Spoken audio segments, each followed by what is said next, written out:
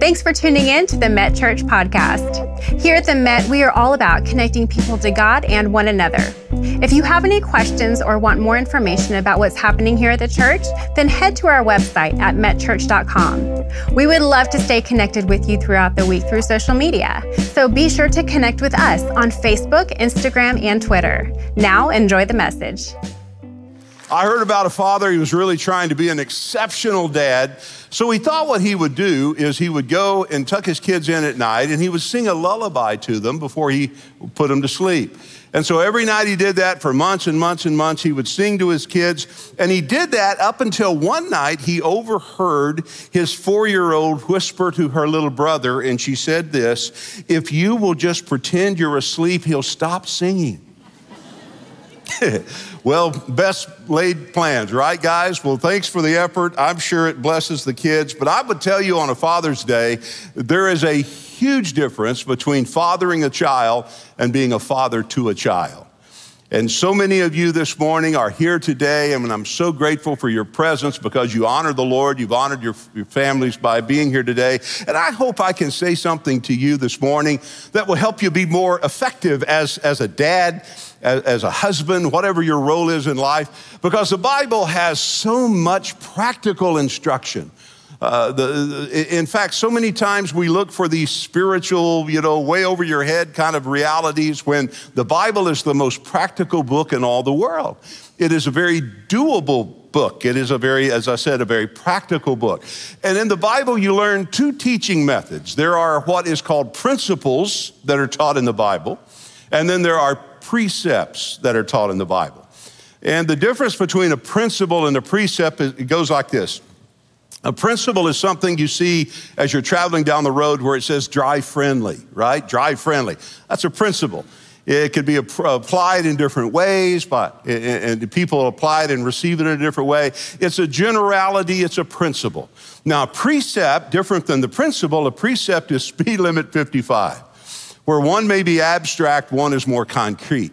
And in the Bible, there are principles, there are precepts that teach us how to be better people, that teach us how to be more effective in every area of our life. And I want to take some principles this morning from a great psalm that I hope will help us as men to be better husbands, to be better fathers, to be better grandfathers, whatever role that you're playing in life, that you will be more effective by learning the principles as well as the precepts from this psalm. In fact, look with me in the 128th Psalm, and the Bible says, "Blessed are all you who fear the Lord, who walk in his ways." Now, what does it mean to fear the Lord? Let me explain that.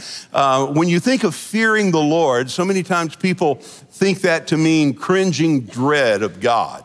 And there is a sense in which I guess you fear God in that way, that he is powerful and he's awesome and God can do anything, and he certainly, he certainly be feared in the sense that he has all power. But that's really not what it's talking about. The concept of fearing God, particularly when he's talking to his own kids, has to deal with respect, to revere the Lord. Not fear him in the sense that you cringe and you move away from him, but it's to fear him in the sense that you have reverence for him and respect for him.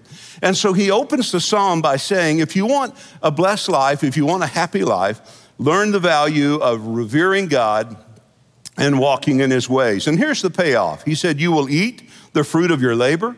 Blessing and prosperity will be yours. He says, thirdly, in verse 3, your wife will be like a fruitful vine within your house, just flourishing and happy. Your sons will be like olive shoots around your table. Thus is the man blessed who fears the Lord. And then he said, may the Lord bless you from Zion and all the days of your life. May you see the prosperity of Jerusalem, and may you live to see your children's children. And he closed it by saying, peace be upon Israel. What he's talking here is a person living a life in such a way that people outside of their home will see how blessed they are, that people that they work with will see how exceptional they are. And I think every man in the room, I think I certainly would aspire to live such a life and to have those things to be said about me. And when you study this and you break this apart, I found 4 ways to look at this psalm, principle and precept. And the first thing I would have you to consider is it opens with what I'm calling a faithful walk.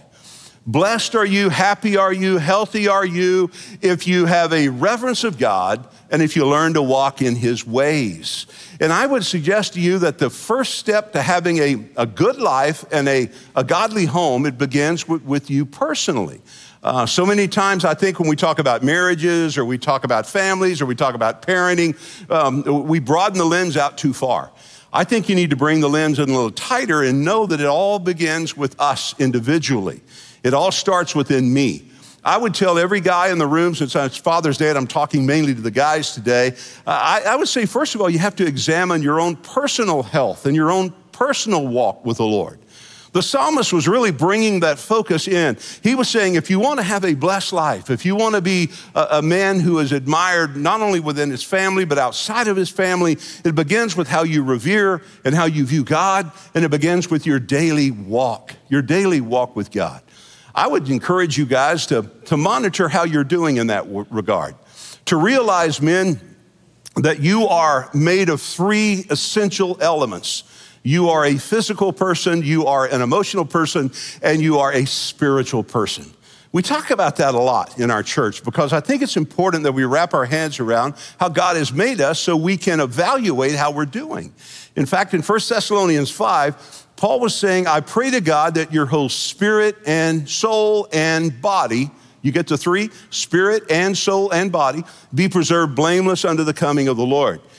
We call that again in theological circles, it's called trichotomy, spirit, soul, body, three. Now, some theologians call it dichotomy. They put the spirit and soul together. I say potatoes. I'd separate it out because that's where 1 Thessalonians 5 goes, spirit and soul and body. And I think about our lives this way. I think that we are physical, we are emotional, we are spiritual. So if I'm going to bring a lot into a relationship, if I'm going to be impactful as a parent, I need to first of all realize it begins with me. That the focus I have to put initially is on my life, and I have to be honest with myself and ask myself, how am I doing in these three essential areas of my life? How healthy am I emotionally? How healthy am I physically? How healthy am I spiritually? And I would suggest to all of the men that one of the first steps to having a healthy home begins with having a healthy you. There was a movie that Cindy kind of drugged me to, and I watched it. It's called Jerry Maguire. Any of you guys' wives drug you to that movie back in the day? Jerry Maguire. Tom Cruise? No? Nobody remember that? Okay. I don't know. The kind of movies I was more drawn to, I just need somebody to shoot a gun every now and then. Just fire it up into the air. I need a car chase. I need something scary to keep me engaged. She loved those romantic movies. And I remember a line from the movie that struck me. Here's the one thing I got out of that movie, is this line that was so crazy when he said, you complete me. You complete me. And that was all, everybody, oh, what a beautiful thought that someone could come into your life and actually complete you. And I thought, that's insane. I didn't say that out loud, but I thought, that's crazy. Listen, there's not a person in the world who can come into your life and complete you. That's not even biblical. In fact, what the Bible talks about is everything begins with me being a healthy me. And if I'm not healthy, there's not another person in the world that can come into my life and make me something that I'm not. I have to be healthy in and of myself. A half person cannot be fulfilled by another half person. Two half people doesn't make a whole relationship. It makes for a dysfunctional mess. I mean, the best thing you can bring into your relationship is a healthy you. And before we start pointing our fingers at our spouses or our kids, we have to look at ourselves and ask ourselves the question, how faithful is my walk? How consistent am I in keeping myself healthy physically, emotionally, and spiritually? It really does begin with us. And you have to monitor the gauges because most men, we like to fix things. I'd get myself in trouble with Cindy occasionally when she would bring me a problem and I would say, okay, honey, here's 3 things you do. If you do these 3 things, we're done here. And she'd go, I know how to fix it. I just need you to work with me and let's process it. And I had to learn sometimes women need to process it and we men don't need to jump to try to fix it. It took me 42 years to learn that, but I learned that, guys. And the point that I'm driving at this morning is that what we tend to do as men is we try to fix things, and we jump into things and we try to fix. And sometimes we jump into things and we try to fix things that we need to allow the process to work. And we just need to allow time to take place. And I'm suggesting that sometimes as men, we can own things that we don't need to own. And we try to fix things that we don't need to fix, because most men are wired up in such a way that we get a lot of our fulfillment and a lot of our self-satisfaction out of our accomplishment and our achievements. Meaning that if our work is good, we feel good about ourselves. I mean, if the money is good, then we feel good. And then if the work suffers or the money is strained, then sometimes as a man, we feel we fail. And you can bring that into your home. You can bring that dissatisfaction into a relationship. So I'm saying, guys, you got to realize you're not what you do. You are an individual. You stand alone before God. And before you evaluate your self-worth based upon what you do in life, your vocation or your calling, you have to realize, man, God doesn't see you that way. He sees you entirely differently. And you have to look at yourself and say, I am spiritual, I am emotional, I am physical, and how am I doing in these areas of my life? How faithful am I in giving attention to these essential areas of my life? Because I really want to go a step farther into a relationship or into parenting, guys, if we're not healthy in and of ourselves. So I would focus on my own health. And what a wonderful day it is on a Father's Day to evaluate, Lord, how am I doing in this area of my life? I told you on Mother's Day that principle in Proverbs where he talks about Proverbs 18:22, where he says, a man who finds a wife finds a good thing, a good thing. He didn't say a man who finds a woman necessarily finds a good thing. Now, what's the difference? The difference is not every woman will necessarily be a good wife.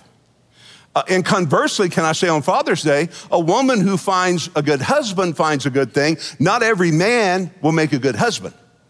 So if you're interested in having a good husband, then you need to find more than just a good man. You need to find some man with husband qualities. Remember I told you a few weeks ago, it takes more than being hot? Remember? I told you hell is hot and you don't want to go there either?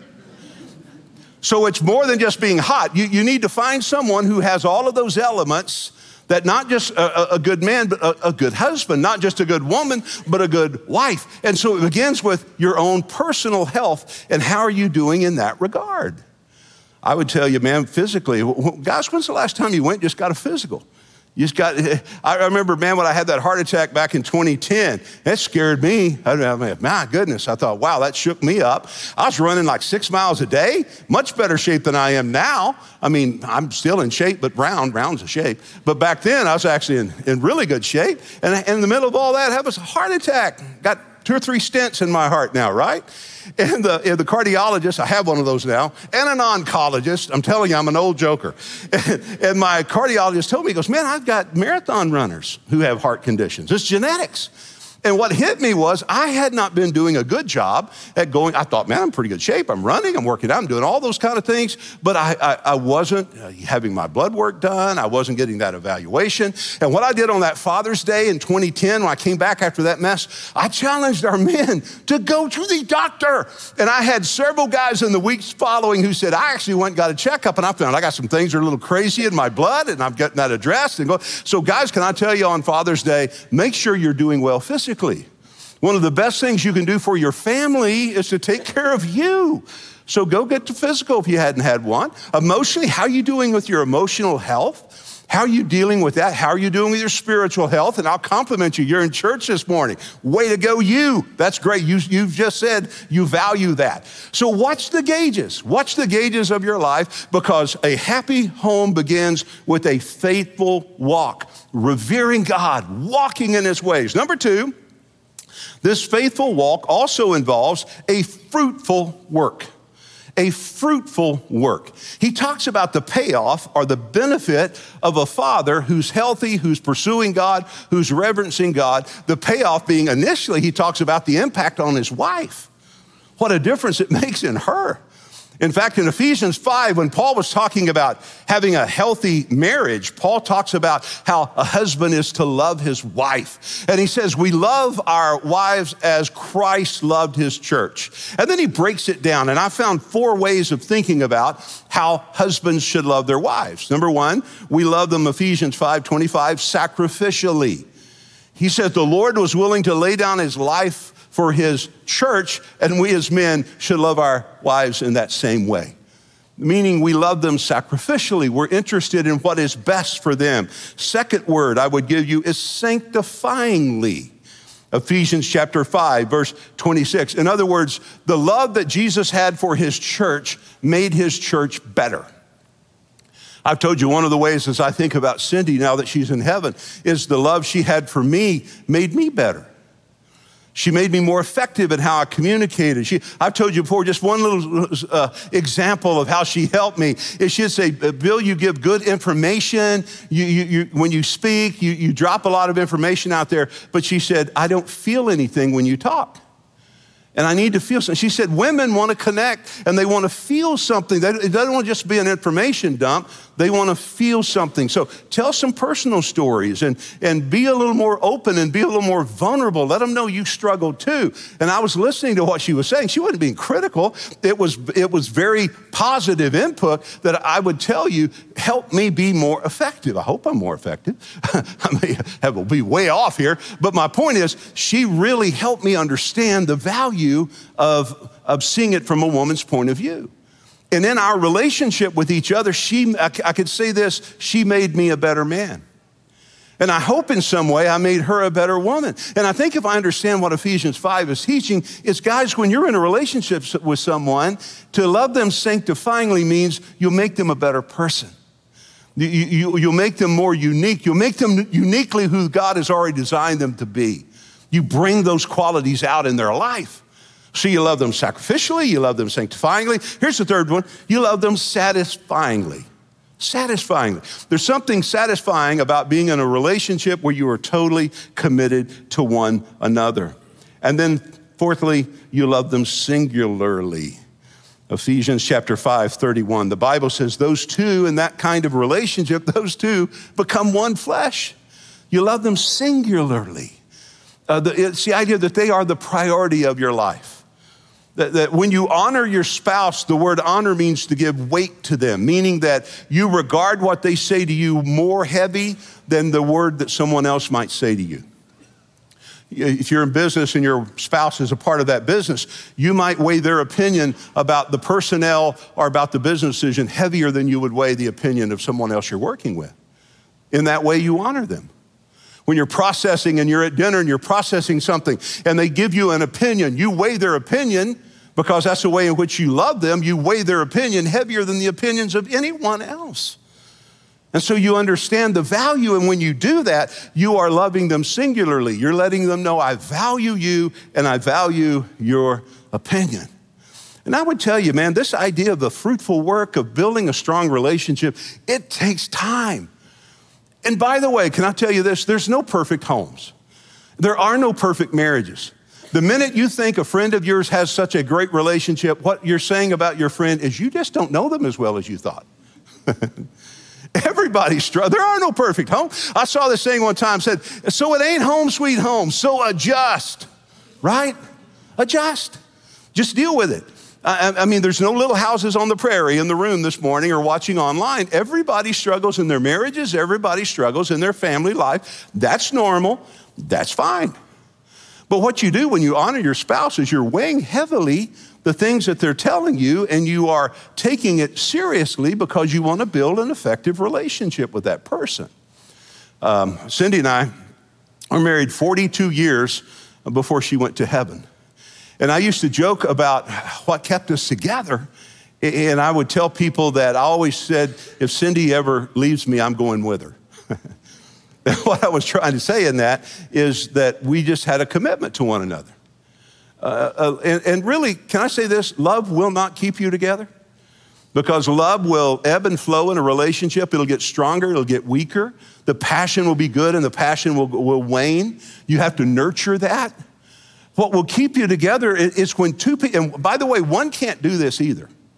One person can't make that marriage work. But if two people are equally committed and they're saying, by the grace of God, we're gonna make this thing work, then you can develop a healthy, happy relationship. And I would say this too, fellas, listen to your wife's assessment of your relationship. This is free like the rest of it. And that is, she is more in tune with the relationship. You may be more in tune with the business side of things, but God has gifted her in a way to be more nurturing than you are, so she is going to be more in tune with the relationship, more so than you are initially. I talk to a lot of couples, and I'm not really a counselor. I can evaluate and assess, but I get out of my depth pretty quick, and so I try to encourage people, hey, I've got great counselors that can go farther than I'm able to go with you in a counseling setting. But I talk to a lot of couples, hey, man, we're struggling with this, everybody struggles with something. And I find myself, if I'm not careful, I'll listen to one, and I'll go, golly, that's terrible. That's awful. God, what a jerk. And I don't say that out loud, but I'm thinking that. And then he'll come in and I talk to him and I'm going, she is crazy. I don't say that out loud either, but I'm just saying, and I realize that about me. I have that empathetic side of me that I don't always, know how to figure out, because I think there's probably crazy on both sides, that we're both wrong. It was certainly true of me and Cindy. I'm just simply suggesting that you need somebody that can help process that with you. And what I do is I assess it and then I say, hey, look, you need to talk to some people that can help you navigate through this. And I never understood couples that are resistant to getting counseling. I never understood guys that are resistant to getting counseling. And well, I don't want to say that, because I was resistant initially. I really was. I always thought, well, I can figure this out. I can work this out. I can read books. I can talk to people. I don't need to talk to anybody. And I had that in my head. Cindy, that's another thing she helped me with is, no, you really need to go talk to somebody. You're carrying some baggage from a lot of years ago that you need to process with. And it really helped change my life. And so many times, guys, we are hesitant to that, and our wives say, look, we need to talk through this. We need to get some help with this, and we resist it. And as a man, I've never fully understood it. Initially, I do, but not completely, because if our car breaks down and we don't know how to fix it, we'll go to a mechanic, and we'll pay a mechanic. If we had a legal issue and we don't know how to resolve that, we'll go to an attorney, and we'll pay the attorney. If our health breaks down and we don't know how to navigate that, we'll go to a physician and we'll pay the physician. But when our relationships are in trouble, sometimes we don't want to pay the money to have a professional out there somewhere help us navigate that. It's crazy. The greatest, most significant relationship you have is that relationship you have with your spouse. Those people you're doing business with, man, if life goes south and you're on your sick bed, those business partners of yours, they ain't gonna be coming around giving you some medicine and taking care of you and checking your temperature and helping you to the potty. That ain't happening. Let me tell you who will be. That spouse is gonna be there. And they're gonna be there to help you every step of the way. So I'm saying sometimes we do the least for people who love us the most. So you have to be careful that we're listening to what they're telling us. And if the relationship's in trouble, that we elevate. Look, you may not totally even agree. You may say, well, she sees it differently than I understand that. That's why God has such a great sense of humor. He puts these opposite people together in the same relationship. Isn't that fun? But here's what I can tell you about perception. If a person thinks the thing is hot, even though the thing isn't hot, it might as well be hot because it's hot to them. So when you are navigating through a relationship, you have to deal with perception, and until you can get past the perception and respect someone enough to say, that's your perception, it's not mine, but I respect you because I love you, and I'm gonna help you work through that, then you're never gonna resolve these issues. The other thing that's free is I would say you have to realize you're not right about everything. You're just not. You bring your thesis, and then you're going to hear antithesis, and then you got to find synthesis, and then you find the way forward. And that's how you try to navigate through relationships, and you can make it work. It is worth the trouble. It is worth the work. It is worth the time and the effort if you'll put the work in. And then, man, not just the wife, but then you have the kids, Dad. What a challenge it is to be a good father with your kids. When I looked in the Bible, I found several ways in which the Bible describes a good father. One of the ways it describes a good father is not only does he take care of his wife in those ways in which I described, but he also tries to be there for his kids. And one of the ways a good dad is there for his kids is, first of all, to be their protector. To be their protector. The Bible says, this is a great word in 1 Corinthians 15:33, that bad company corrupts good morals. So when I think about a father as a protector, I'm thinking about a dad who looks out for who his kids are hanging out with. Most of the time when you talk to child psychologists and people who are dealing with kids in trouble, they'll tell you the train jumped the track because they got around some bad friends, some bad associates.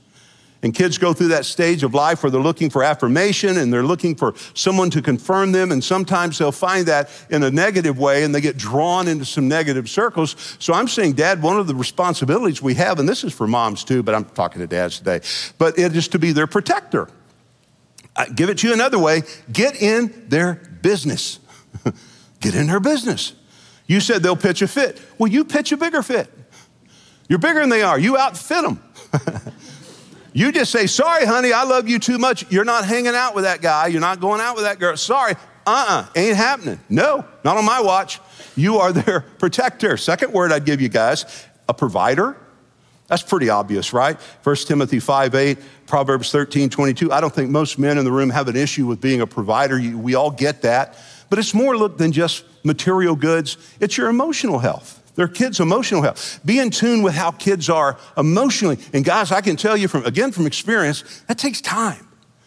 Because you learn how your kids are. Some of you have kids that you'll read them right away. You can tell when they're not in a good place emotionally. And you can pick right up on that. Sometimes with a kid, you can't pick up on it. You have to take a trip with them. Maybe go fishing with them, to go on a hike with them. Maybe you have to get them away and you have to isolate them a little bit. And you may have one of those kids that after a period of time will finally open up and start talking to you, but they won't do that initially. Dads, that's time well spent. If you've got a kid that just automatically opens up, wonderful. Make some time every week, make some time every other week, at least to get them to open up. And then if they're one of those kids that have trouble opening up, find occasions when you can get them alone somewhere to get them to open up because you're trying to help and shepherd them as a protector and a provider. You're wanting to make sure their emotional needs are met. Another thing under that, guys, I would tell you, is always be a safe spot for your kids to land. Some of us had dads that you would be afraid to be honest, completely honest with them, because you might be afraid they'd knock you into next week somewhere. Or you were afraid that you would just disappoint them. Always be a safe place, dads. Be someone that your kids can know. He may not agree with me. He may even discipline me, but I don't fear talking to my father because I know he always loves me. I guess what I'm saying, guys, is part of being a protector is be a safe place for your kids to land. And you say, well, I haven't done that very well. That's okay. This is a brand new day. Find some opportunity this week to get your kid alone somewhere and say, hey, I'm drawing a line. Father's Day, I made some decisions, and one of them is I want to be a safe place for you. You can tell me anything.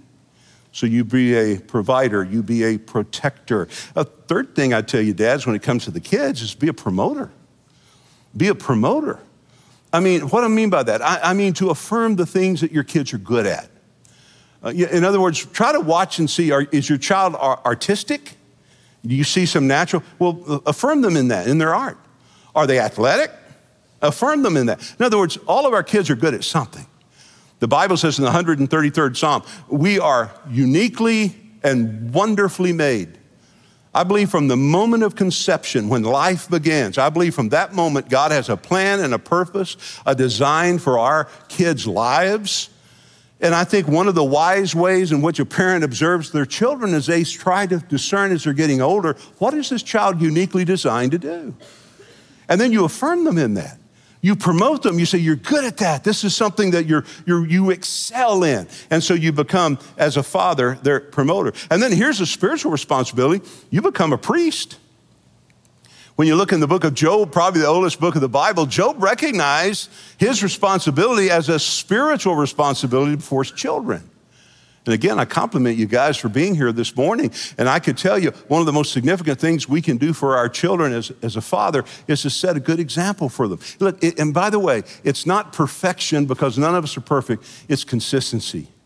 Another word for consistency is faithfulness. Our kids know we mess up. Our kids know we don't say things that are real sanctified all the time. They know that. They ride with us. They see the road rage. They see when things unsanctified come out of our mouth. They know all that. It's not perfection because we're not perfect. It's consistency and it's faithfulness. It's owning it. And that means so much to the kids when they see that within us. And that leads me to the third point, kind of as being a priest. It brings about the idea of a family worship, a family worship. And can I tell you guys, boy, somebody told me, I don't know who did the math, but they said we only have our kids about 6,500 days from the time they're born until the time they're out of the house, 6,500 days.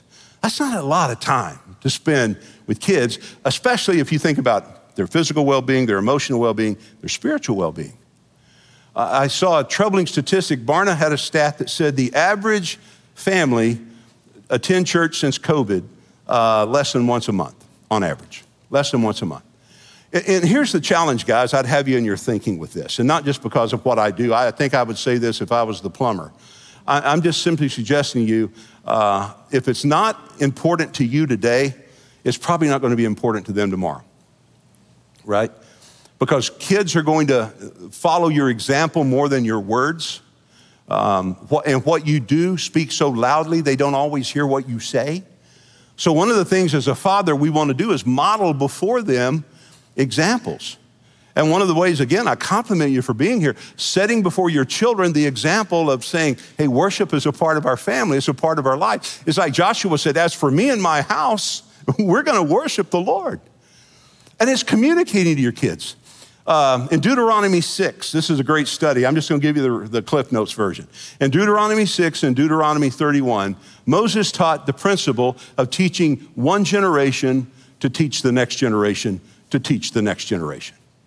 And he gave the warning that if that is not communicated to each generation, then there will come a generation that is disconnected completely from their faith. You read Judges 2, read Joshua 24, here's a pattern that you'll see. The first pattern is they experienced God working.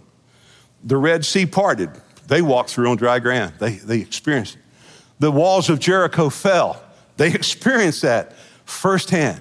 They saw things happen firsthand that changed their life. Then their children, the next generation came along. They didn't experience it. Check this out. They heard about it. They heard about it. Mom and dad or grandma, man, they had these great moves of God in their life and that God did some incredible, dad started this business and he and mom went all in and man, out of the blue, God just blessed it and it blew up and that's incredible. I've heard, now they didn't experience it. Are you following me? They heard about it. Now, by the time the next generation gets here, they didn't experience it. The next generation didn't even hear about it. And they're a generation that then becomes totally disconnected from faith.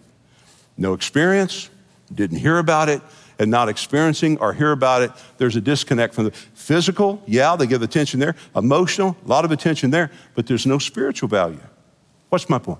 My point is we have an opportunity as well as an obligation to communicate our faith to our children. Now, let me tell you this. We can't force faith on our kids. You can't force them. You can expose them into an environment where they can own their faith at some point, but you can't force it on them. You can't talk them into it. That's not what it's about.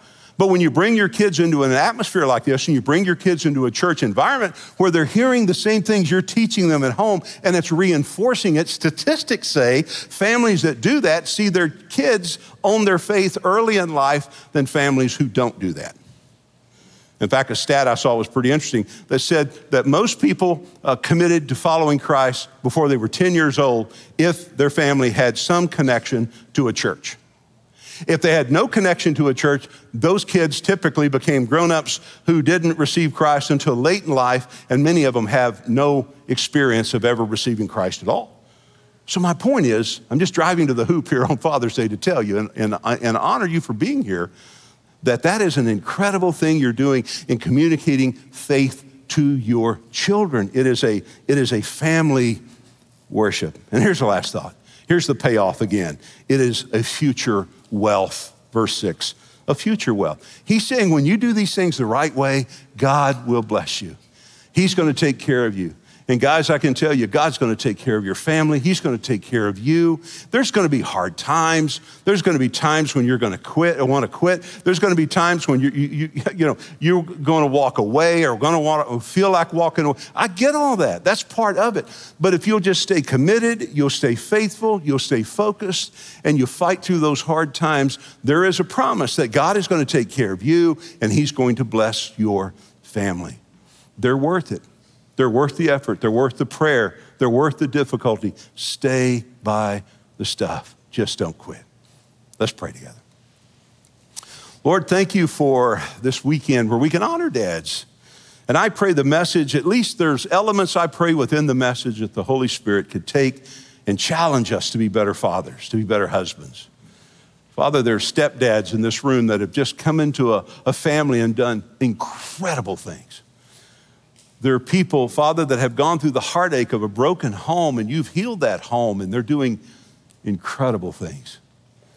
So, Father, we know there's no cookie cutter pattern of what a family looks like. There's no perfect families. We just know, Lord, that it's just moms and dads and husbands and wives working as hard as they know how, Father, to just honor you and to raise their children.